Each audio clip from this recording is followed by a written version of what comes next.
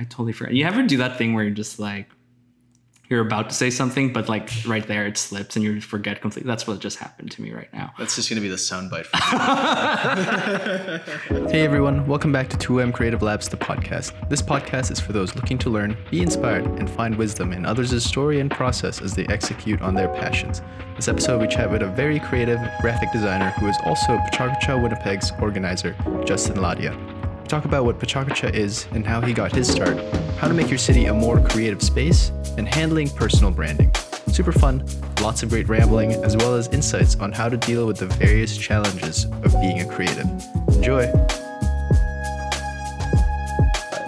Exactly. See, I didn't know you were a graphic designer coming into this. Oh, really? Because I've always just known you as the Pachakucha. Yeah, well, that's good because like right? people don't sometimes know that part also. Like there's different sides. But yeah, okay, interesting. So we could really sit down here and talk about Toronto Raptors, but I'd be like, yay. yeah, exactly. Like first, I have no idea. Yeah, me neither. Right, and so let's get started. Thanks for doing this. Really appreciate it. And to get started, just let us know who you are and what you do. Oh, we're on right now. Okay. Yeah. Personality on. I love it. See, I love it. Like the stage personality. Yeah. That has to happen sometimes. So, my name is Justin Ladia. I am a graphic designer at Tetra Design. I am also the organizer of a quarterly speaker series called Pachakucha Night, which is an intimate, a small, fun and casual event where people get to talk about whatever they want. Using the Pachakucha format. I'm also involved with Icon, which is the anime convention in the city. And on occasion, I do illustrations for the Uniter as a volunteer, and sometimes I write puzzles for fun. What? I know. I just get bored really easily. Yeah. I feel like that's a normal thing, and that's where the creativity. Part of it, yeah. It's like you're looking for something to keep you. Hooked on something. Exactly. And I don't have a lot of responsibilities outside of work that I really need to keep up with. Yeah. So I need that sort of stimulation from other things, which is why I do so much. Yeah. That's interesting. So again, I'll be honest, I've only ever seen you as the Pachakucha speaker, like one of the headlines, everything, and throws all the comedic relief at the start. And it's the best. Good. I'm good that someone finds it funny. And and the one that has the really nice attire, all the time. Okay, good. I'm glad. Yeah. Sometimes you gotta show up for it, and when you show up for it, you gotta show up for it. Absolutely. Because if you're representing that a sort of an initiative just like Pachakucha, then you sort of have to be. You have to have people know who you are as an individual and be recognizable as a representative of that sort of initiative. But also, it allows people to sort of get familiar with your approach and who you are. And that's why I always strive to look like that. And the next one is going to be even more out there, but I love it. Yeah. We're just going to make it like a beauty pageant every oh my gosh. Yeah. No, right? Every day is a beauty pageant. This is strutting down the street and be like, yes, I know who I am. I love it. Yeah. Oh man. So how did you get started into Pachakucha? So I don't know the history of Winnipeg's scene, right? Because I've really just gotten into it in the past year. Yeah, I was told hey, Winnipeg's doing this thing. Actually, I've heard about it 2 years ago. I've been very intimidated to just walk in. I was very much full software developer mode. I had no interest in the creative scene, but clearly it was there because I heard about it and I was like, that's interesting. I have no connections. I'm super out of place. But I took a leap a year ago and I just fell in love with the whole idea. Yeah. Oh, good. I got involved because I saw, and when this is a long time ago, during the 5th volume, one of my friends from school, and it was a sort of a classmate from the environmental design program, which is under the Faculty of Architecture. And that's sort of my background educationally. But so she decided to do one, and I was like, oh yeah, I can do that probably. But it took me a while to actually to get the courage to actually do that. Right. So I did my very first Pachakucha. I started as a speaker, and I did that I think for the which volume was it? It's 23rd, I think, the 23rd volume. It's 5 years ago. And then I got hooked on the feeling of speaking publicly, public speaking. You can tell, you love this stuff. Oh, now I do. It used to terrify me. And I think that, one of the things on the side, one of the things that is really interesting is that once you sort of get familiar with the feeling of speaking in front of people, it becomes sort of second nature after a while, and you get familiar with the nervousness that comes with it. You still get nervous, like even if you do it so many times, but at least now you know how to handle that sort of nervousness. Anyway, the thing with that is that like I spoke a second time because I loved the idea so much, or I loved the feeling of it. And then right after the second time I spoke, the guy who was running it, and in the meantime, I should say, said that they were advertising volunteers for help, to ask for help organizing the event, but I didn't know what they actually wanted was someone to take over the entire thing. So I'm like, yeah, let's talk about how I can help. And I met up with him. It's like, we need you to organize it. I'm like, I guess. Okay. Yeah. So for the last year and a half, I've been organizing it, and it's been a really rewarding experience, I think. Yeah. That's awesome. Yeah. So you really started a speaker. What did you speak about? The first time I spoke, and I don't think this is up on the website because it was an older time. It was an older time, and they sort of fell off doing the recordings and putting them up on the website at that period of time. Yeah. The first time I talked about, because I'm a huge nerd, I talked about board games and designing board games, particularly how you can apply the concept of board game design into telling a story of your own sort of narrative. So one of the things about design school is that it's really weird.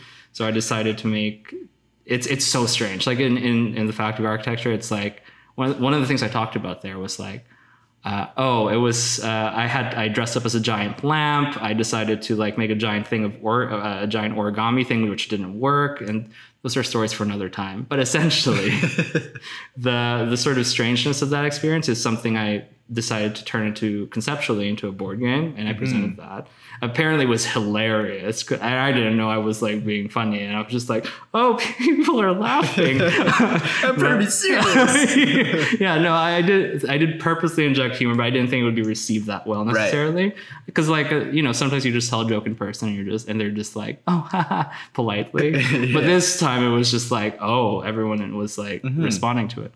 So I did that, and that was the first one. The other one I did on unfinished projects, because as creative people, you have these ideas for projects, and you try to execute them, and then they sort of fall off the wagon because you're just like, I'm tired, I'm bored, that sort of stuff. So it was mostly that, but it was really about a 365-day project that I did on Instagram that sort of proves that I can actually finish a personal project. Yeah. So like posting every day, like creating something every day? That's so difficult. Oh, it is. I don't know how I did it. Did you ever fall behind? No, I did one a day every day. But it was a simple project. Okay. Like that was part of the reason why I was able to finish it, is because I was just like, it was about the weird holidays that people don't celebrate. The ones that are like National Donut Day. It's like, oh wow, it's National Donut. So I drew an icon for each day, and because there's one every day in a year, and I'm just like, let's try and see what happens. I mean, in terms of its reach and everything, it wasn't necessarily the most successful, but for me, it was just about trying to sustain a project for an entire year. Yeah. And so I managed to do that, and then that's amazing. Yeah. I mean, well, thank you. I mean, I think so. Like, I've always looked up to those that actually do the whole, even like Inktober. Like, I've oh my gosh, I've seen those people, like the stuff they come up with on one day. And I was like, wait a second, you got to do that tomorrow. Yeah. And then like for the rest of the week, and then the week after that, and then to do something for a day. Of course, like I can't even fathom like posting like every day. But I do like on that 2M page. We do our best, but to make something fresh or new, or like really push yourself each day, it's difficult. It is very difficult. And to do it for a year, I think it's a huge feat. Oh yeah, well it does. I mean, you have to sort of know what your limitations are, because then there's the possibility of experiencing burnout, which is a huge thing. And once you get to that point of like feeling burnt out, like it really is time to stop at that point, regardless of what your goal is and like whether you want to post every day or not, because your work's going to suffer for it. Your mental health's going to suffer for it. but if you can, and if you, cause there's the whole balance of being like burnt out, but like pushing yourself to be better and whatever, and like trying to figure out like how you can do both, or how you can do one without getting burnt out at the end. But yeah, so it's really just a challenge of like trying to figure yourself out and trying to listen to your body and your spirit and your mind, and trying to figure out how to best deal with that sort of situation. Mm-hmm. It's super tough because I feel like, and maybe it depends on the person, but you always want to be pushing, or you always want to be trying to like push. Like maybe you could do one more, or like one more, or like even just for, I don't know if it's a perfectionist thing to like, you could probably make it better and then make it even more, and then when do you stop, you know? Well, like when you're doing a daily project, it's you sort of have to look at what you're doing, be like, okay, this is good. I can improve on it, but I don't have like the capacity right now to finish it.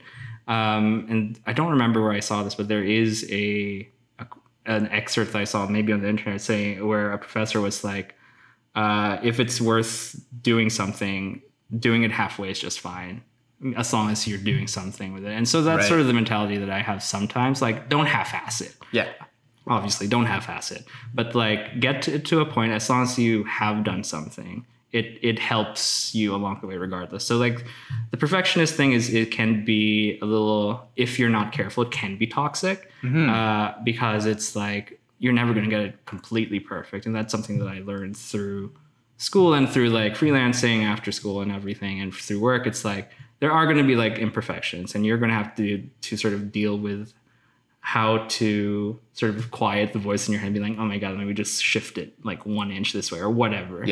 Because eventually you'll find that those imperfections in your future work are going to disappear, or you're going to be able to deal with it in a way where it's like, yeah, I see that or whatever, but it's actually not bad. You know, because like your own worst critic, and like what other people see are like, oh, it's great, but what you see is different. But for sure. Anyway, that was a bit of a ramble. But, I love it. You know, that's the idea is we gotta get each other rambling. And, exactly. See where we go. But like, one of the things that stopping me from doing anything like daily with my personal like photography, and like, one is for sure like the sheer volume of stuff that I have to be making. I'm sure I could get out every day and take a picture. You could, sure, right? Like, I'm confident I could do a weekly thing easily. Sometimes there's just that like, I don't know if this is good enough to put out there, you know? And like, I've taken this whole like approach of, you know, 75, get it to 75% like where I want it to be, because the rest of the way will take me forever, and I end up not making anything. Like, to me, that's the thing. That's what it's worse to not make anything than it is to actually put something out there that you may not be 100% satisfied with. Yeah. Because then, like, one of the things that I've discovered, I mean, I'm 30 now, so like I look back and I'm like looking at my old work that was like from 10 or 5 years ago even, and I'm like, actually, because like I know how I felt when I put those things out. Right. But then I look at it again, maybe a year or 2 or 5 years later, and I'm like, actually, that wasn't bad. It was like a part of my sort of style then, but you appreciate it after the longer you go, you step away from it. And I think one of the things that we need to realize as creative people is that sometimes you have to step away from something, and like trying to form something that's like not working for you at that time is like, can be a little bit unhealthy. If so, taking small breaks even is fine. So if you're trying to do something like a daily project, like, and if you have that sort of, what's the word I'm looking for? That sort of condition that you're setting up for yourself, maybe allow yourself like 1 or 2 like bad days, and like be like, yeah, this isn't my best, but it's out there. You know what I mean? For sure. Yeah. Not all of it has to be perfect. And like, I know for sure that the stuff I posted on my own, like art Instagram or whatever, crap sometimes. And I'm like, oh, I hate this, but I post it anyway. Yeah. Because like there's something there. Like I learned a technique, or like I do something or whatever. Someone's going to appreciate it. The ones that I thought are my best ones sometimes don't get appreciated as much as the ones that I thought were crap. Yeah. And the ones that like didn't like us much, or like people's like, oh wow, it's great or whatever.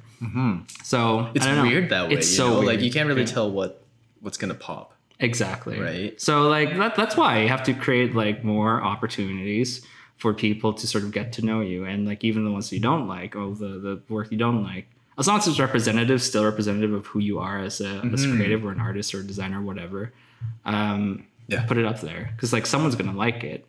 You might not like it right now, right? But then you can look back and be like, that wasn't bad. Yeah, absolutely, yeah.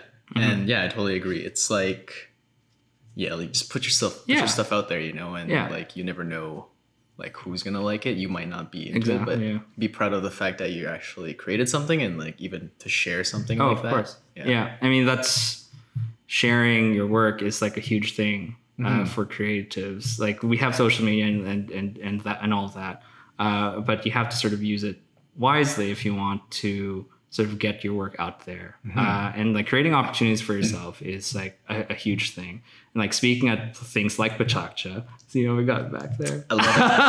Reeled it back. It's perfect. So taking the opportunities like that are available out there, like Pachaccha and stuff like that, is really important, because like one of the things that one of our old speakers, or our former speakers, as you say, Rain Hamilton, said is that security and luck, those things are myths, really. So luck is really like one of those things where you know how like sometimes you look at someone like, how did they get so successful and whatever, but that's it's probably due to the fact that they've like put themselves out there so in every possible way, that there's that one opportunity out of all that sort of gives them their break. But you have to go out there and like create those opportunities for that to happen. Absolutely. It's like going to a raffle but only putting one ticket in the box. You know what I mean? You gotta have to put more tickets in the box in order to win something, right? So that's really it, and that's why I sort of do things like Pachaccha, so I can help sort of give platforms and create opportunities for people in the city who are creative in that way. Has there anything that's been particularly like stood out to you in terms of like creating that opportunity for somebody? Oh yeah. Most recently, today, as we were recording this today was TEDx Winnipeg, right? Oh, I totally went That's okay. We just like became friends, like TEDx and Pachaccha. That's awesome. Yeah. I mean, that's again one of the things about creating your opportunities. Like, you know what? This is a small city. There's going to be a limited pool of people that would want to talk at things like this. So let's be friends and like whatever. So we're sort of in a speakers alliance of sorts. So we're just like, you know, we're friends. But anyway, the reason why I bring up TED is because one of our speakers and one of my friends, Alice RL, who's a Indigenous transgendered artist, they spoke at Pachaccha twice. And I gave them the opportunity to speak a second time, maybe I think it was last year. It would have been last year. I think I remember this. Yeah. I don't know if Ali wasn't at the same volume. No, it was, I think I do remember right. that. Yeah. So around that time also we got Stephen Sim and Katie Curtis to MC each of the volumes. And they are also the MCs for TEDx. So I believe what happened was Stephen and Katie saw how Alice presented themselves on stage, asked them to speak at TEDx, and became a speaker eventually. So today was Alice's TEDx talk, and I watched it in the live stream, and I was thinking there, like they did this on their own completely. Like they wrote their talk, they did their thing, they successfully like got the audience to, you know, they educated the audience and whatever. But I was sitting there watching while working, because like that's what we do. That's what we do. Obviously, I was watching it, and I was like sitting there. I'm like, I'm so proud, because like I helped them get them there. It wasn't I gave them the opportunity to get on stage. I didn't know that was going to happen when I asked them to speak at Pachaccha, but it happened because of Pachaccha. So like that's one thing. And like there are other speakers, of course, that there's one from the most recent one. Her name is Libby Jeffrey, and she managed to get in front of CBC Manitoba after. Amazing. I know, and I'm just like sitting there. I'm like, I feel like a proud parent. I was gonna say, you know, it must have been that for like and I don't know what parenting is like. I don't have any children of my own, but like I'd imagine there's something similar there, where it's just like it's not you doing these things. You create the opportunity. But you create the opportunity for these people, and like you sort of have to sit back and watch them like grow and do their thing, and like being involved in that process is like a huge honor.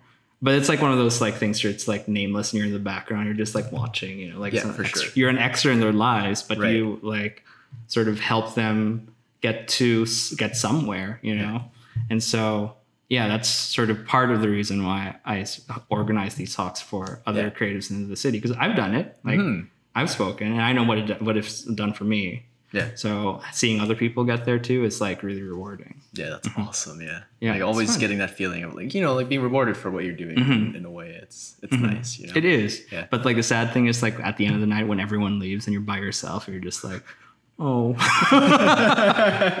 Like that's the weirdest thing about organizing these things. So that people like take in whatever. They take in the opportunity. They watch the talks. They come up to you, they talk to you, and then they leave. And then you're just like there and being and hoping that something happened because of what you were doing. And that's like part of the challenge of it is keeping the faith that what you're doing is helping someone and working and like supporting things. So it's sort of blind, like trying to figure it out and trying to be like, oh yeah, this is great, I'm doing great stuff. Sometimes it gets difficult, obviously, for sure. No, absolutely. But what do you want to see like for Winnipeg in terms of like making it to an actual creative space, right know? Well, the thing that I noticed about at least creative people in this city is that they tend to get really focused on their creative endeavors, which is great. But that runs the risk of people siloing themselves and like isolating themselves from like the greater community, because like you focus a lot on developing your skill and your craft, which is fantastic. But there also needs to be some time dedicated to communicating with other people outside of your sort of bubble, your creative bubble. And so one of the things I would like to see is people sort of getting out there and developing more things and collaborating with other people that they normally wouldn't collaborate with. Because I think some of the greatest things have arisen from what's the word I'm looking for? Multidisciplinary. That's right. Multidisciplinary sort of collaboration.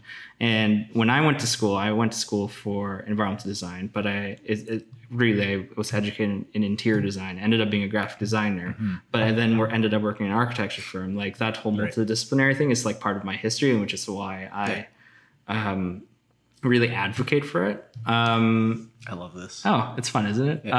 So like this place. What's that? Thoughts on this place? Yeah, design-wise? This like the exchange, you mean? Like this building. Like this building? This building's great. Interior design. Like I've always wanted to live in the exchange, and then Loft in particular, because it's like it's the urban center, and I obviously feel like people need to invest more in the urban center, because it's like the Winnipeg spreads, right? It's sprawling. Yes. It's all on the edges. Exactly. And so like one of the things that would benefit, like the city would benefit from, is if they invest more in the center, which is something you hear every time from like urban planners and like architects and whatever. You should probably invest more in the center because that's where people will congregate. And I'm hoping as a creative person that in future there's going to be more infrastructure for creative people, for sure, because that's part of the reason why people silo themselves. It's because there's no sort of congregation space for creative people. And so developing infrastructure for the arts and for design and for creative people in general is really essential in keeping and making a city that is known for its art scene. Right. So I'm hoping in future, like things like, that's part of the reason why I do Pachakcha, is because it is helping develop infrastructure for creative people. For sure. In some weird way or whatever. Oh, totally. Right. And I want to get back into this multidisciplinary thing, because one of our main focuses is, as much as we love photographers because it's who we like mostly associate with, I've found a lot of value just listening to people like graphic designers, listening to filmmakers, like dancers, musicians. There's something there that you tend to not really pick up on if you were just stuck in that bubble. Right, exactly. And like obviously the photography space is big, but even smaller as you've narrowed down to just your own little circle. And I'm curious to see what that looks like in your mind in terms of like cross sections. That's what we call it, is like cross sections. Yeah, no, that's legit. Because we always try to collaborate with like Sheena did a shoot with a dancer because, you know, like the way they move their bodies, you can kind of see it's very different from just like posing somebody as a model or like things like that, you know? Right. Like But what kind of, I'm interested in what kind of cross-sectional like ways we can actually collaborate. Well, before I got into designing for Teatro, I sort of explored sort of different avenues for myself, at least. Like I'm taking a more personal perspective on this because that's how I know how to answer the question. But I sort of got into almost, again, because of the board game thing, designing board games that obviously didn't pan out. But there's that. There was also, I also tried to get into designing assets for video games. That also sort of, I explored that, but it didn't turn out. But that shouldn't really stop anyone from like trying to go outside their disciplines zone necessarily. Because the thing about design and creativity, whatever it is you do, whatever genre it is you sort of partake in, you need subject matter, right? And you can't design, right? You know what I mean? You can't like you can photograph photography. You can't photograph photography necessarily. Like you can't take the camera and turn it on itself. You know what I mean? I mean, you can if that's like it's an like a product thing, like, right? Yeah. So like you need to sort of get out there and sort of like educate yourself on what is out there, because that's sort of where you're going to pull inspiration from for your future projects. And so, say if you're like I know there's a filmmaker who used to be a dancer, who used to live in the city, and that's sort of how that's her cross section, is that she does like videography for dance and whatever. So it's like a niche. And so the thing, like in a traditional sense, when you're a graphic designer, you have to collaborate with people like photographers and writers and stuff like that. So traditionally, like you're going to get those cross sections when you work on projects for people. And so a lot of it really boils down to, if you want to do something multidisciplinary, is sort of paying attention. So a lot of it is like listening to what's out there, seeing what people are doing, and knowing that and not sort of allowing yourself to not continue the relationship after a project is finished. Because I get to like talk to photographers and writers and like different kinds of people all the time, not just because of Pachakcha, but because of the job that I have. Right. So in a more traditional aspect, you're sort of forced to be in that situation where you're collaborating with other people.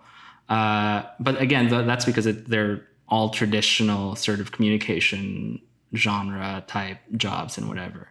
Like the interesting things happen when you sort of work with people that you don't necessarily have the sort of training with or for or whatever. Right. So like there are some things like in the city that already exist that allow you to do that. Like I talked about the video game design thing. Yeah. There are things like game jams out there that are cheap enough to join, like, and you get to collaborate with people that you don't normally get a chance to do projects with. Like there's in game jams, like there are software developers and like game developers and people who are musicians and whatever, and they get together and like they make something. It might not be a viable product, but it's something, you know what I mean? But from my experience doing jams myself, I managed to to come across some really cool opportunities, and eventually I ended up becoming really good friends with a group of them, and I hang out with them. I'm hanging out with them like 2 days from now to play board games with them.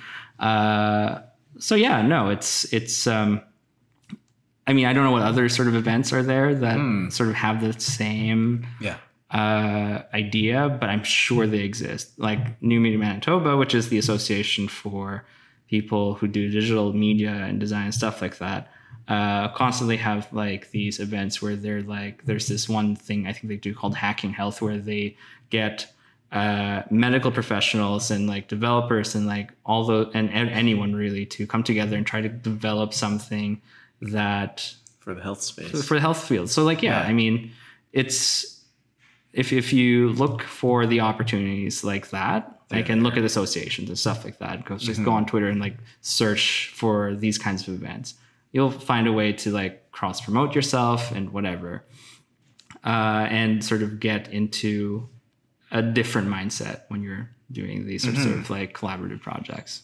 Absolutely. No, I think I totally get it, right? Is you do have to kind of look for those opportunities. And again, getting out of that bubble that you're comfortable in. And I think that's one of the toughest parts, is to like go outside of what first like is the primary and realize like that there are other opportunities out there, you know? Exactly. Like, and I mean, again, back to why I do Pachacta, but the reason why I do it is because I feel the need to do more than what I do on my 9-to-5 designing. And I need to do more than design. So like there also has to be that sort of same desire to reach out and want to do more. Yeah.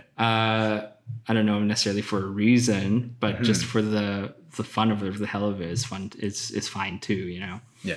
I don't know. Just like if that's what you want to do, just go for it. But like if you also want to like just look, put your nose to paper and like fully develop your craft and whatever, that's fine too. Just like, you know, just look up once in a while. You know what I mean? Support the community. Exactly. As well, right? Yeah. I mean, they're there, and you're benefiting from that community, regardless of the fact of whether you want to be in it or not. You're part of it. Yeah. So just being aware of the community and like what's happening there is a fundamental part, I think, in being a what's the word I'm looking for now? A contributing member. That's the word, of the community. Yeah, for sure. Yeah, I think that's one of the reasons why, like, the first time I went to Pachacta, like, I kind of just sat there and like listened, and I thought, well, first of all, it was super good. Always enjoy like hearing all these outside perspectives and realizing like at some point I would love to kind of like find a way to like, besides just showing up, like, you know, support this whole thing and like see it like pop, because there's a tons of value from it. But also like even for me, the one where Cal Berteschi was on. Oh yeah, I was just like, think about, like, in a way I was thinking, I was like, I could get all of these people on my podcast as well, right? And like in a way that I'm getting something out of this, and like how do I then give back for this thing? Like, I think that's where my mind jumped to, is like, you know, like if I'm finding my potential guests right here and they're speaking about something, like I can get them on, but like also how do I give back to this thing that literally gave me all of these leads, right? Yeah, I mean, interesting. Part of the reason why it exists is so that people can take something from it. So like, I mean, we talked about Alice and Libby and how they were able to go to TED and like go on CBC and whatever. Those two sort of organizations like came to this event to sort of, I don't want to say poach, because that's not the right word, but they did use that opportunity to get these people to participate in other things that are sort of huge for them, right? So like if that's something that you want to do, and like go there, find people that are a potential guest for your podcast, oh my God, by all means do it. Like, honestly, because that's why it exists. Because one of my roles is to get the speakers to a place that they have never been to before. I mean, some of them don't need it, obviously. Like Cal doesn't like need more publicity. She's already like huge, right? But that wasn't really the whole purpose, right? Exactly, right. It's just sort of a byproduct of what you guys are. I think that's what's the most fascinating, is the fact that you're doing it for the community becomes the byproduct of that, is like that sort of growth. You're like acting as a catalyst for their growth. So it's like, that's one thing you have to remember as an organizer, is that like for me, because I love attention. Like let's be real about this. I love attention, but you have to take a step back when you're an organizer and be like, have them do the attention. That's why we're the flashy suits, you know. Sometimes because like I have my 5 minutes of attention right here, but you know, you have to sort of step back and be like, this is a great thing for this person. I'm proud to be part of their journey. So. Yeah, I mean, there's that. So if you want to like poach for guests, I use the word poach again. Yeah, if you want to grab guests. We don't own them. We don't. Right. I don't own them either. I should know that. But you know, sometimes you just want hope. It's like a space to build connection. Exactly. You know? And again, like that's the whole idea of the community building, is to connect people. right? Exactly. Yeah. And I think I guess I'm just taking prime advantage of that fact. But I do feel like I would love to give back in that way. And I guess that kind of begs the question is like, how then would one give back to this whole thing? Oh, to PechaKucha or just to like PechaKucha or anything in general? Okay. Yeah. Well, I mean, one of the reasons why, one of the problems that Winnipeg has, and this sounds like I'm not answering your question, but no, I know you will. Okay, good. Okay. But one of the things that, one of the problems Winnipeg has is that it has a tendency to focus on the people that have already made it. You know what I mean? So, one of the things that people can do to sort of help out is realize that there are people up and coming that deserve like platforms like these. And so knowing like these people that need like a platform and just being like, this person is doing great work, but no one's talking about it. Yeah. Like bring those people forward and like nominating them even is just like one of the things that would be amazing. I don't think I've had a nomination yet personally in the year and a half that I've been. I didn't know that was a thing. I didn't know. You could like just be like, this person is great. Actually, no, that's a lie. The volunteers have nominated people. Right. People who are actually part of the committee have been able to be like, talk to this person. They're doing great work. Talk to this person or whatever. Yeah. But I haven't had like a member of the public come up and be like, you should talk to this person and see what they're doing or whatever. Yeah. Because part of the thrill of the job is like putting people on. Yeah, putting people on and like keeping a pulse on what's happening in the city. Like you have to be aware constantly. Yeah. But you can't do that on your own. You have to have other people sort of give you like news and information on like who's doing what and whatever. Yeah. So like help it, like just being like, hey, I think you should have this person talk, like just on Twitter or whatever, or Instagram, just DM or whatever. Yeah. You're pretty good at responding to that, yeah. Right? Yeah. Respond to you in like how long? 2 minutes. Like literally, holy shit! Like, yeah, I mean, DM so many places, and it's like nobody. I don't understand that myself. Yeah. I'm just like, I don't understand that. No, actually, no, I'm not that great with that all the time. For sure. I mean, you get busy, right? Yeah. I should respond to that one guy, actually, now that I think about it. Anyway. That's funny. I think about it. Thank you for reminding me. I need to get back to this guy. But anyway, yes. That's one way people can support it. Like just coming out and watching the shows and filling the space. It's like it helps in a way where people are like, oh my gosh, the space is filled. Like people love this thing. I should keep going back. You know, that sort of idea. Like we need to be able to make things like this, like initiatives like this, become more of an establishment. So it becomes normalized. Like these creative infrastructure things are normalized throughout the city, and the more of these things that pop up, the more we are able to build our identity as a creative city. You know what I mean? And that's like one of the things I really want for the city is to be able to be good for creative people. Because like, again, one of our other problems is that people leave the city, right? Because there are better opportunities in like Toronto or Vancouver or whatever, or New York, whatever. Yeah. But like, there's so much talent in the city that is not being fostered. And like things like PechaKucha and other initiatives like TED or whatever need to exist for to sort of keep them here, I guess. Not like tie them down, but it's like, convince them more to stay and that there is opportunity here that is, just as good as other cities, or make them feel like they're supported. Exactly. For sure. Exactly. It's like I mean, it's also the responsibility of the creative to be like to sort of help support those initiatives. Because you can't complain about living in a city that's boring when you're not doing anything exciting. You know what I mean? Yeah. It's like someone's trying to do something here, but you're like complaining about it. It's best to be like support them and see what's up. Yeah. So yeah, I've had the at least PechaKucha has had the opportunity and like the blessing of many people and they help out a lot when they can. I don't ask them to like commit like 24/7 to this thing, because I know how busy people get, especially creative people, because they're like, oh, I'm going to do a project in Nunavut or whatever, I mean? So like, just being like, hey, how can I help out?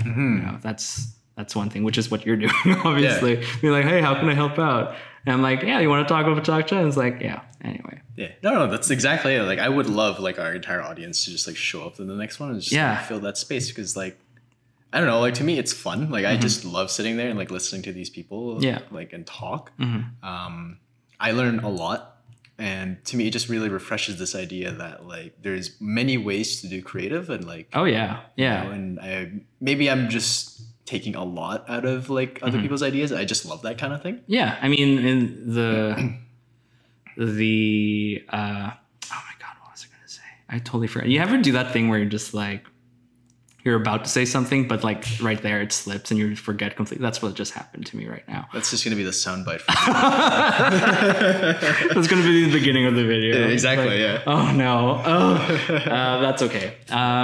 What was I going to say exactly? What did you ask? Well, it's because like the reason like we want to fill up that space and like I'd love my audience to like go in. It is that opportunity for me to see people outside of my own like creative bubble. Right. And like really take from that. Okay. I'm back. I know exactly what we're going to say.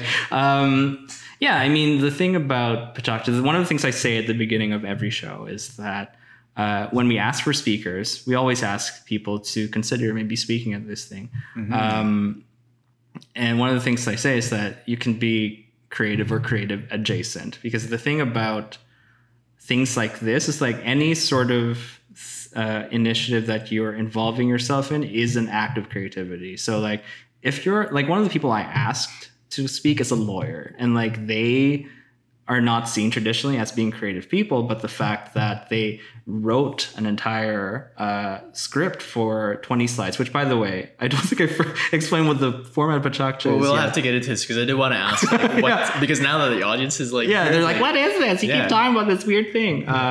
Okay, I'll explain it. So Petaccia is a presentation format that exists like is very short form. So each speaker at a Petaccia night is given 20 slides in total. And each slide is only up for 20 seconds each. So in total, the talks are 6 minutes and 40 seconds, which allows us to get many people to speak at an event because it's so short.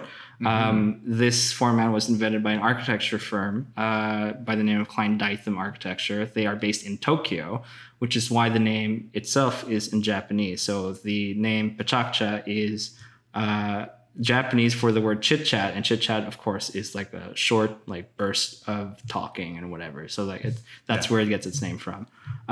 It's in, I think right now there's chapters in maybe 11 or 1,200 cities across the world, around the world. Huge. I know. Yeah. And we're just one of them. But over the last year and a half or so, the Petaccia site keeps featuring our speakers' talk on the website. No way. Yeah, yesterday I just like watching, and I was looking at the site. I'm like, oh, there's our talk. There's one of our talks up there on the front page. So yeah, no, it's a global thing, and we're like one of the many cities that do it. But like we are happy to do it because I think the city benefits from something like this.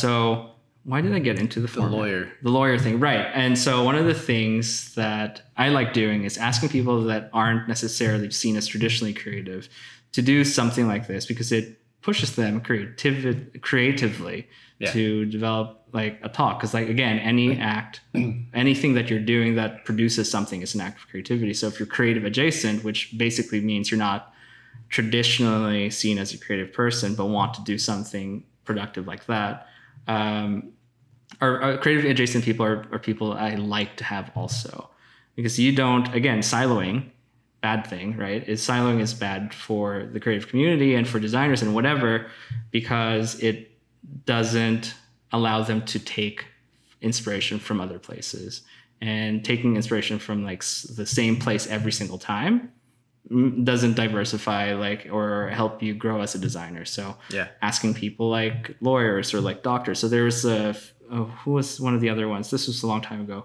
A personal trainer, that was one of the other people. That's awesome. I know, right? I mean, they didn't make the most visually appealing slides, but they were dynamic individuals and they knew what they were talking about.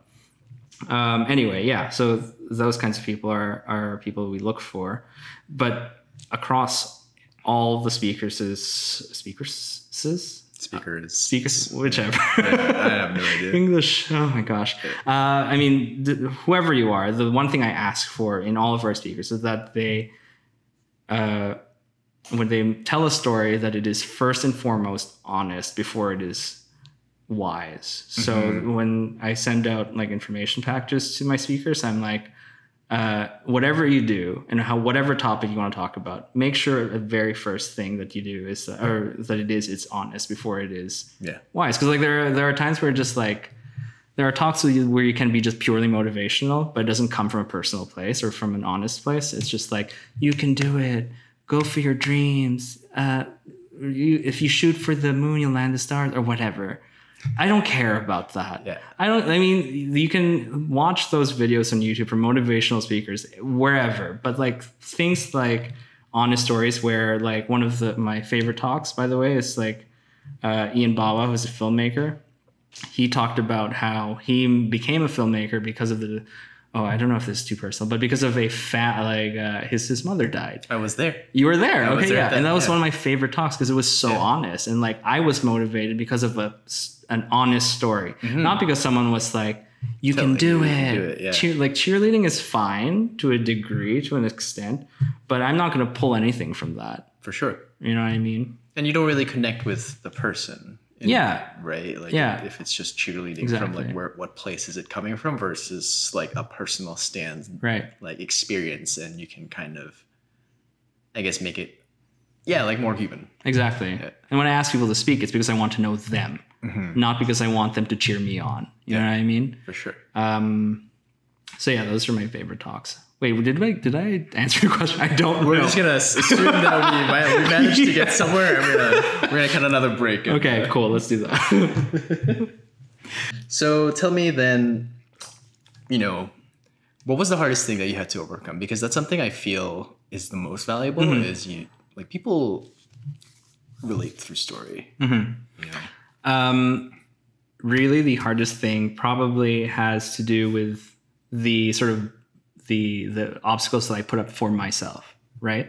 To be fair, like my life, if I inspect it from like a big picture sense, like it's not bad. Yeah. I'm doing what I like to do and whatever. There's a lot that I'm thankful for, whatever. But there are times when you're trying to build something for yourself that it becomes difficult mentally to get to a place where you're like, I can do this, right? So I think the hardest thing I have to overcome is trying to silence my own like pessimism, right? Yeah. It doesn't sound like it's not necessarily like, oh, I came from hardship or whatever, but really like it's something to address. Is that what your own voice is sort of holding you back sometimes, and like it can be destructive if you don't sort of control it, and like that's one of the things. I mean, the other thing too is is like trying not to be like all of my problems stem from me, right? Yeah. You know what I mean? So a lot of it is trying to figure out like how to be less, petty about things. Like, because sometimes you're just like, oh, you did this? No, ma'am. Like that sort of stuff, right? Yeah. Because like people need to realize that, like myself included, that there are conditions that happen to other people that make things difficult for you to sort of be involved in their life anyway. Other things probably like, I don't know, being poor. Like it's hard for me to sort of pinpoint something that was really difficult to overcome, because a lot of it is because I made moves that were incorrect, right? Right. Because I thought at the time that was the way to do it. But the thing to remember is that you can apologize to people that you've hurt, but you shouldn't apologize for how you felt. Because there are times where you're like, okay, inspect the situation, and you're like, I felt this way because of this. I'm not apologizing for that because I felt that way. And if my actions are sort of reflected in that, and it did affect somebody in a negative way, that's something to like apologize for, but don't apologize for the way you feel. So like that's something I learned like as I was struggling through sort of social situations that weren't necessarily like handled particularly well. And like, I'm like, I guess that's part of the process of maturity. You just look at what you've done, inspect it, realize what you shouldn't have done, and then move on from that. Yeah. And maybe in some way you're going to apologize for it, or it's going to like tide over, but like move on, like, or whatever, and do stuff. Like there are obviously connections that I've lost along the way because because maybe I didn't handle it properly or whatever, and that was particularly difficult at the time. But now I'm just like, you know what, that was a part of my life that I could have handled better, but I'm okay with it now, and I'm moving on. I'm doing the best I can. I'm happy where I am now. Yeah. So yeah, I'm not going to specifically name something, obviously. Okay. But it's always funny when people jump on this cast and like start talking. No, let's talk some tea, honey. I'm not going to spill the tea right now because like I need my tea, girl. I'm going to just drink it. But like we're our own worst enemies sometimes, you know? Yeah, we sort of trip over our own feet sometimes because we didn't tie our shoelaces properly. Yeah, right? It's weird. It's the human mind is fascinating. Like we know what we need to do. Yeah. And perspective wise, it's just like you think that it's graver than it actually is. Sometimes and it's just like, I cannot believe he did this, and then someone from the outside is like, it's not that bad, you know. Yeah. You need to like chill. Of course, sometimes we really don't know what we need to do. So. Oh, and that's why it's important to have a support system, like a really good support system that you can turn to and be like, okay, is this really whatever? Like again, that's the thing about siloing is that if you do that, you're not going to find the support from other people that gets you out of these situations or gives you the support to help you out of these sort of sticky things. Absolutely. So yeah, building the community is important so that you find a support system if you, for some reason, you just don't have that immediately around you. For sure. Right? Like find your like people. I'm not going to say like the T word because that's like because that's just offensive. But like, you know, fascinating. Find your community and like stick to it. That's awesome. No, that's really good. That's really good. Like, right? Yeah. Yeah. Right. Being poor. Being poor. Being poor, very hard. Yeah. I mean, there's that. I mean, there's other struggles that obviously kind of come from being a queer person of color, right? But like those things are just part of people's stories, and like, I didn't find that particularly difficult anyway, so that's why I didn't mention that. That's awesome. Yeah. That's good to hear, though. I mean, yeah. I mean, there's some things, of course, with like being intersectional, with like being a person of color and then also being queer, and then like the Venn diagram of what happens in between those. Yeah. Like I, of course, benefit from male privilege, but like, it's still difficult sometimes, like going into like places where it's like, it's all straight, and then you're like the only queer person, but it also is weird, like going into an all white space and then being the only person of color. But then like there are times where you're like in the middle, where you're like, it's full of queer people, but yeah. Anyway, you know what I mean? I see. Yeah. It's hard to feel because you're in the Venn diagram and you're in the commonality of both. And exactly. And you're not always like, that's one thing that I think about all the time. It's like I'm always sticking out in some way. So I just lean into it. You're just leaning into it. Yeah. I'm leaning into it. I'm just like, okay, I'm going to be like, hold on. I have to, wait, is that on? Yeah, it's on. I bought something recently and I brought it because I thought it was funny. Like this might get loud. Hold on. One second. Oh, no way. I love it.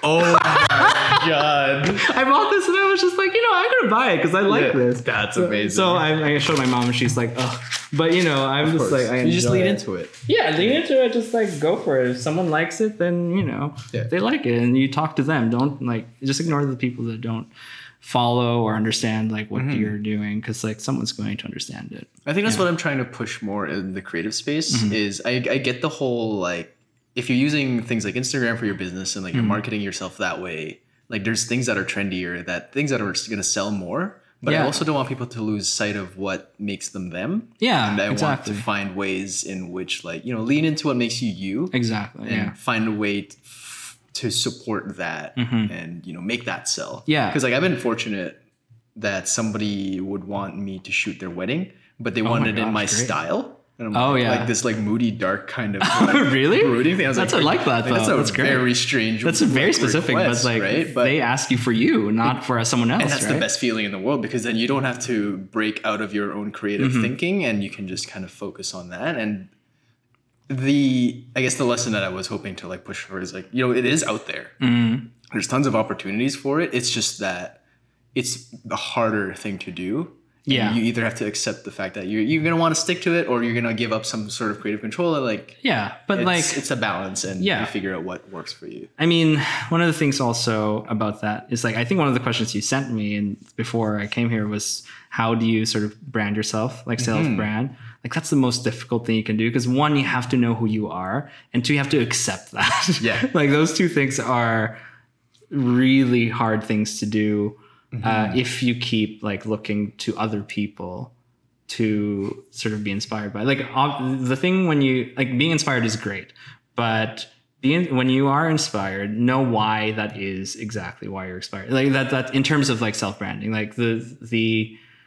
my sort of own brand is sort of things is about sort of turning things on their head. Right. So I have a logo, which I'm wearing. I wear this every day. This is something that my friend made. Right. And this is a monogram. If you look at my... Yeah, it's your initials. It's my initials, JL, but you turn it over, it's the same exact thing. That's cool. Right. And so it took me a while to get to this. And I've been using this monogram for years. Right. Before that, I had this stamp thing, this other logo, which looked like butt, not like a butt, but it looked terrible.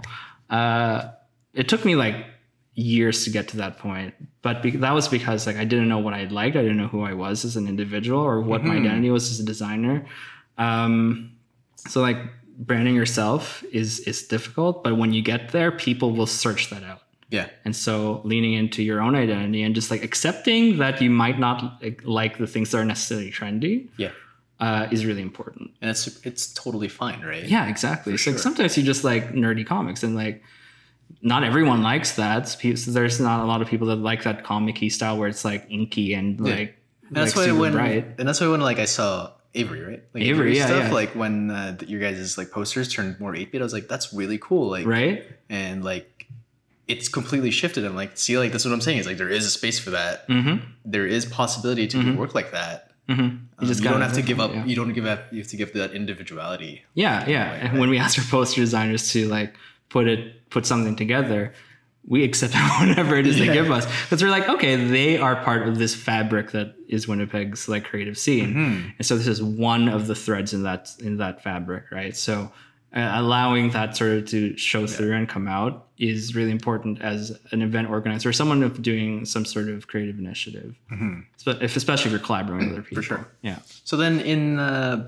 to continue on that train of thought. So then how would somebody start figuring out what it is that make what their brand is? What their brand? Okay. I always go to Serena for my brand. Literally just what does she say normally? Well, she always asks me, so just give me some adjectives that you want to present yourself as, No, that's impossible. And it's hard. How would I describe my own style? It's this whole adventurous thing, but also very I'm practically anti-establishment, I find. Yeah. And just I don't know, I'm very I like exploring things, and it's very difficult to put it into adjectives, but I'm trying to figure that out. So the difficult thing about self-branding is that people are multifaceted, and you are trying to represent yourself as a person, right? Mm-hmm. And people are sort of made up of different aspects. There's the physical side, which is the visual or things that you can see right in front of you. There's the emotional side, there's the mental side, and whatever. How do you represent each of those aspects that fully represents you as a person in a little tiny logo? Right. One of the things that people tend to do is overdo it in a single thing, right? Branding isn't just about a logo. Absolutely. Right? This is one thing, but it doesn't show everything. My monogram doesn't show everything. It shows my initials, the fact that it turns on its head is the same thing. That's a cute little detail, right? But it's not everything about me. One of the things that you do in branding, just even for just clients, is that you give them the guide to sort of control their messing. Mm-hmm. So branding is also how you present yourself on social media, and how you present yourself in person, what you do, what your actions are outside in the real world. Those are things that you can do to brand yourself better. And so take a step back after you do a few of the things that you think are like important to you. Inspect that in a big picture sense. Write down the things that sort of describe these things. Like when I did my own self-brand, I'm like, okay, what do I like? I like twists on things. I like wordplay. I like being an idiot in public, and just like making a fool of myself and not caring if I look like a jackass, you know.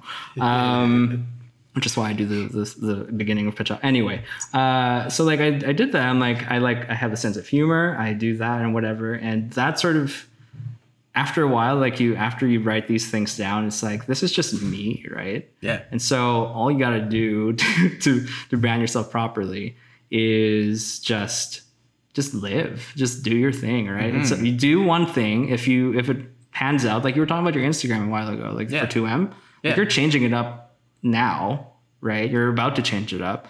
So is just the content. Yeah. Just the content? Well, I mean, that's still part of branding, right? Like, is that changing your identity as a creative or as a creative endeavor? No, it's still you. Yeah. You're still putting it out there. You're just curating it in a different way. You're dressing it up in a different way. For sure. So like, I didn't start wearing like floral shirts. Like this is part of my brand. Yes. This is like the loud, super like colorful shirts. Like yesterday I was wearing koi fish just for fun because I wanted to. I fucking love it. Right? Like, so like just lean in again to like what you like. Yeah. Like this is not great advice, obviously, but it's just like, just be comfortable with who you are. And if you don't think that's not even good advice. Cause like thinking about like why you would hide aspects of yourself is just like, sometimes it's strategic. It is tricky, yeah. You're right. It is tricky. Right. It really is difficult, but I'm understanding why you're hiding certain things and being okay with that, maybe. Yeah, maybe, yeah. Right? But like, there are some things where it's just like, you can do your best work when you're not hiding things from people. Like, you want to be sought out because they like you and what you are and what you represent. Absolutely.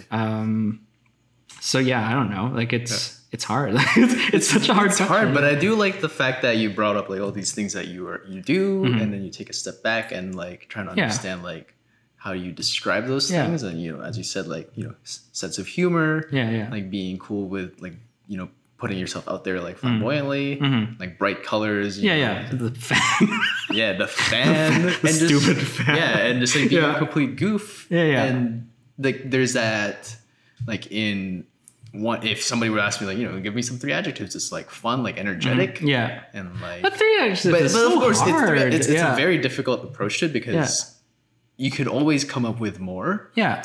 But I think like I always ask like what is this for, and she's just like I want to make sure that the things that we create for your brand speak those adjectives. Like if you look at this as like this is what it's expressing, and like she's been pretty spot on with like the 2M stuff in terms of like what adjectives I've given her, and like and that's something for sure that is like. But of course, it's very difficult to put yourself in that box of 3 adjectives, right? Because you're multifaceted. And exactly. I think, in a way, obviously, like in social media, you if you're using it as a marketing thing too, is you figure out what of those facets are you going to present in your brand, right? The thing about creativity, though, is that people will take away whatever it is that they will take away. And as much as you can control some of the aspects of it, like you're like, I want to be seen as sophisticated or whatever. But then they see your like color palette, and not using anyone as an example, like they see your color palette and like, this is childish. You know what I mean? So like, as much as you have to also relinquish some of that control and be like, this is going to be seen in other ways too. Right. They can put their own perspective. They can put their own spin on it. Art is that way. Photography is that way. Like you could take a picture of like a dancer, but like the focus becomes like after printing it becomes like the thing that's in the background. Yeah. Like people are like, distracted by the background, and you didn't intend for that to happen. So like for me, it's like I know this is like not great as an action, but like just taking a backseat to your sort of perception of who you think you are is sometimes healthy. Yeah. Just trying to be like, well, I can't control this, So like whatever. But like I can put this out there and hope that it does something. But sometimes it doesn't. And you just have to be okay with that. Yeah. Yeah. It's always tough. Like, you know, like being okay with where you're at now. I always like, you know, being authentic is always a big thing, and it's really just a trendy thing now, I feel. Yeah. I mean, when you get older too, it's just like, I don't care. Yeah. I turned 30, I was just like...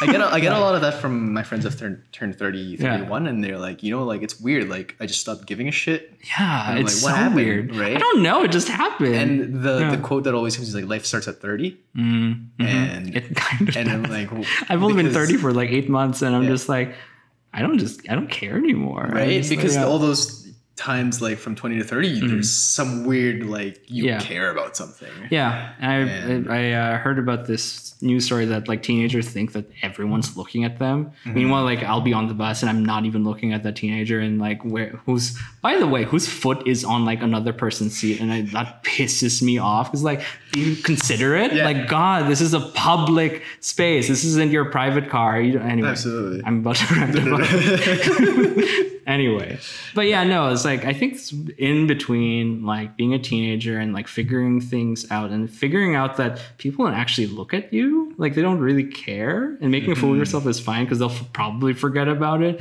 unless you say something racist. It's very hard for people to forget that, exactly, right? Because like when you do stuff like that, it's like people know that's part of you as an individual, right? Like expressing yourself with clothes and like and doing something stupid on stage and like trying to say something funny that isn't offensive, that isn't directed towards the identity of an individual, is people generally forget about it. And they're like, I officiated a wedding recently and I forgot to ask them to sit down. And the whole thing was standing up. Well, no, almost. But the bride was like, just stand there, still standing. And I'm like, it didn't register at first. I was just like, oh. And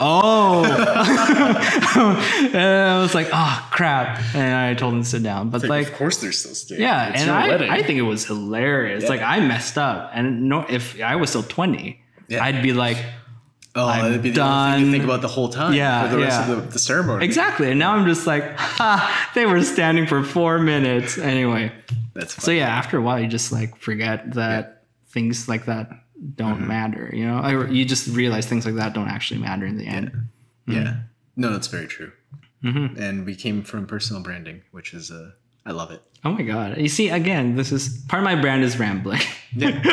Personal rambling. It's tough. Yeah. It's not something like I'm building mine with like, I don't know, it's going to take you a while. It's going to take, unless you've already taken you a while. Yeah. Well, it's like, even just like my personal photography style, you know, like I just like trying things out and like trying different things. And it's like now to then use that as a marketing thing is like, I don't know, like people will like one way that I shoot things, but then I'm just starting to move away from that and like, oh no, like.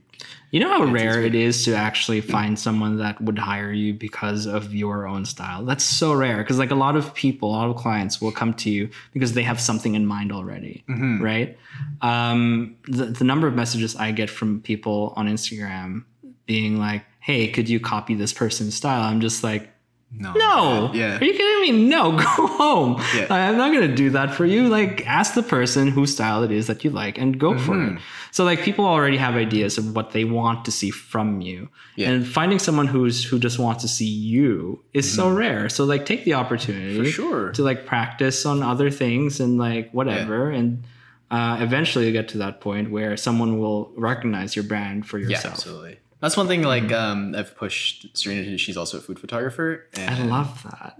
That's great. Super cool. And like I'm always learning a lot of like food photography. Does she do like the things where she stacks things so that it looks like it's like above some, and like she squirts this lettuce with water? And yeah. I love that. It's super cool. Like a lot of her motion shots are like prime, and it's like, you know, she reached out to like 200 brands and like tried to like see like who would be interested in getting like free like products for, you know, like she would shoot here and like try to do it in her own style, and then you get a lot of like, you know, it's not bright enough and it's like it's very different from their vision. It's so hard to then like find a way to bring your own creative twist and be happy with your work and for the clients to then like take it as like, you know, and it's a very difficult thing. Like I'm very lucky that, well, first of all, because like I do know the couple. Mm-hmm. And like they've seen my work, and like I've just been putting stuff out, and they're like, you know, we really like the way that you do it, and like we just want you to like direct us, like let us know, like we have this idea that we have in our mind, and I think you'd be the best to do it, like this Moody style, right? And I'm like, yeah, like probably we can make it work, right? Yeah. And to me, that's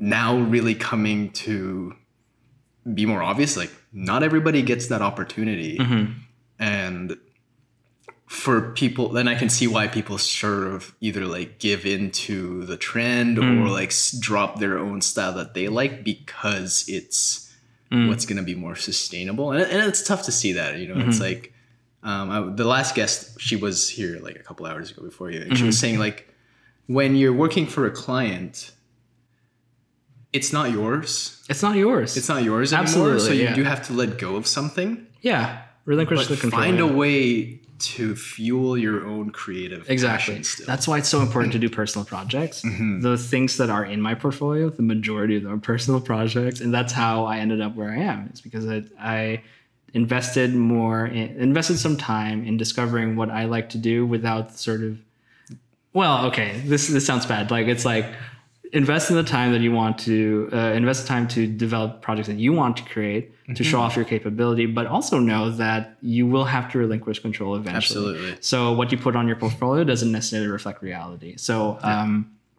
do personal projects, because that's how I got there, and that's for sure. That's the advice I could probably the most constructive advice is like do personal projects for sure. It's like, so if somebody came up to you and wanted and said like, you know, I love your work and I even love the fact that, you know, like you're speaking at this Pachakucha thing and one day I'd love to do that. Like what is that advice that you would give to that person? I could just go for it. Just ask me. just email me, DM me, whatever. Like I mean, if people don't have time for you, and like I'm not talking about me in general, but like if you're going to do that with other people besides me or whatever, and they're like they're not responsive or whatever, forget about them. Just like go on and move on with your life and find someone else that would like give you the time of day, because it's like everyone out there is probably doing something that is everyone's in their own journey. Like, oh God, I can't believe I said that.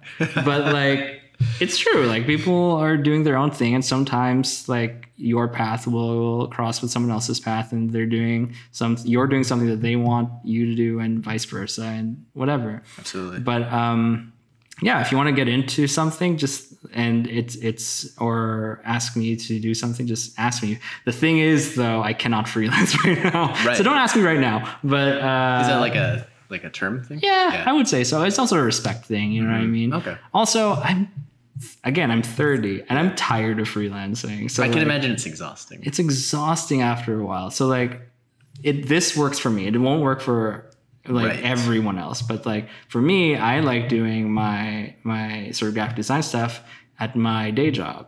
And I do all the sort of things that are beyond my day job, like Pachakucha and whatever, afterwards, because that's sort of the energy I have for that there. And like that's at that time, that's the mindset that I'm in. Like I want to like organize things or whatever. Yeah. But yeah, no, it's this is the agreement that works for me the best way, and like finding places that allow you to do that and give you the same thing. Like if you want to work 4 days a week, find a place that does that. Yeah. I mean, that's super easy to say. Right. But there are places that do that. Even then just like asking, right? And so what you're saying is to just ask. Yeah, but not on the first interview, by the way. Don't do that. It's like, I only want to work 4 days a week. Can I do that? It's like, you just sat down, sir. Yeah. Don't do that. Totally. But you sort of go on the paths and like see what happens. And if you get to a point where something is about to happen, just be like, so how about this? But anyway, to answer your question, if you want to do something with me involved in it, just like I'll talk to me and I'll figure it out. And if not, I'll point you to someone else that can do it. You know what I mean? That's awesome. I mean, we're all here for something. Like someone can do something for you somewhere. For sure. You know, I'm not the only person in the world that can do this. There are other people. You are unique, but you're not that unique. You know what I mean? Absolutely. Yeah. And that's why I think like the whole community thing is so like key in my mind, is like, you know, exposing those avenues for other people as well, because there's lots of people out there that you can ask, and like everybody's on a certain like point in their life in that path, and I'm just, at least what I'm trying to do is like expose those people and like hey, you know, they're doing what you want to do. I'm talking to them. Do you have any questions for them? Like, or you know, like they're literally telling you now. Just go ask them. Yeah. You literally like messaged me when was it? Like Friday? Friday? Yeah. And I was like, yeah, okay, sure. Let's do it. That's just how I've gone all my guests so far. Right. Just like straight up like DMing people. Yeah. And that's just, you just got to go for it. Except for Cal, was just like literally block her before the exit. And I was like, yo, wait, before sometimes you got to do that. Sometimes, but you know, totally. I mean, there's going to be people who are just like, yeah, let's do it, man. Let's go for it. Yeah. And awesome. Yeah. Well, thanks so much, Justin. A pleasure. One last thing is, so where can we follow you, support you, and PechaKucha? Okay, so let's start with me, as it should. I'm on Instagram and Twitter at JRLADIA, Ladia. Make sure you get the D, because sometimes people, no, we're not going to go there. That's a bit much.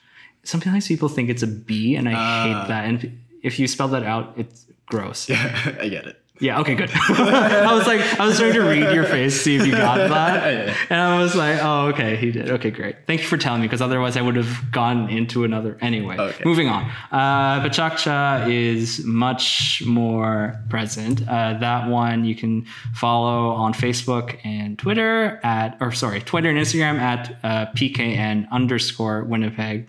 The Facebook is PechaKucha Winnipeg, and that's PechaKucha Winnipeg. The website has all of the past talks. Well, the majority of the past talks recently. You can go to pechakucha.org, PechaKucha.org, or .com, because apparently they have both now. I don't know. I don't understand the internet.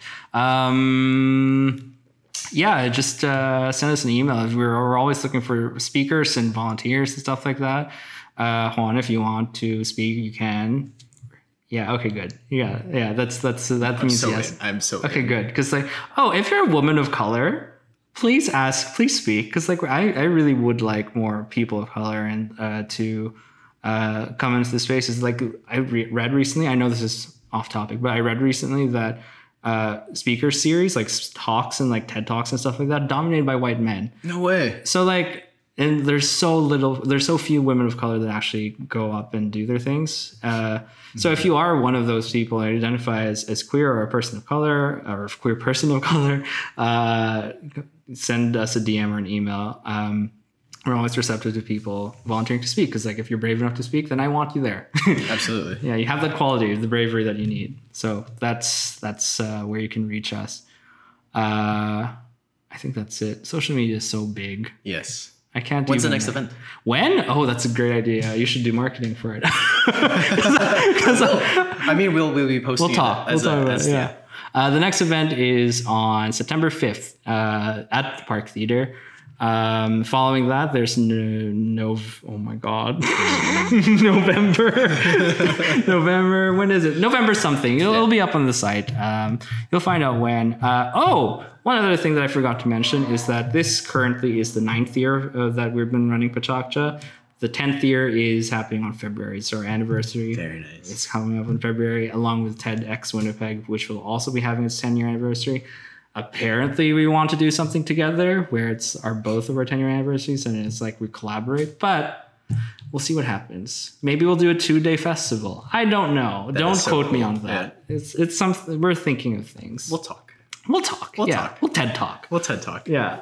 Mm-hmm. So yeah, that's everything. Is there anything else I'm forgetting that is probably super basic? Dates, social media. Yeah, website. We don't have phone numbers anymore. Thank God. Could you imagine like a landline? Hello, PechaKucha. No, Justin speaking. Yeah. Oh God, don't. I wouldn't be able to handle it. I think that's it. And I mean, if anything we missed, we'll pick it up, and we'll always push you guys' stuff out there for sure. Okay, great. Happy to see that happen and whatever. Is it pronounced PechaKucha, or what's the next butchering? Let me tell you what it's about. You can actually say it however you want, but the way that I'm supposed to say it as an organizer is the Japanese way of saying it, which is essentially 3 syllables, but you have a hard k to sort of have that U after kind of come out. So it's pe, chak, cha. So the chaku cha sort of comes naturally. Right. And I should also be saying that properly because the last organizer, the guy who was doing an interim, is also Japanese. So I should be like, I should probably say this right, you know? That's awesome. Probably bring shame to the family name if I, bring dishonor to my family if I, Mulan joke. Very nice. Well, thanks so much for doing this. It was super fun and very insightful. Okay, good. Looking forward to collaborating and promoting this community some more. Yeah, I'm excited. Yeah. I think so. It's going to be good.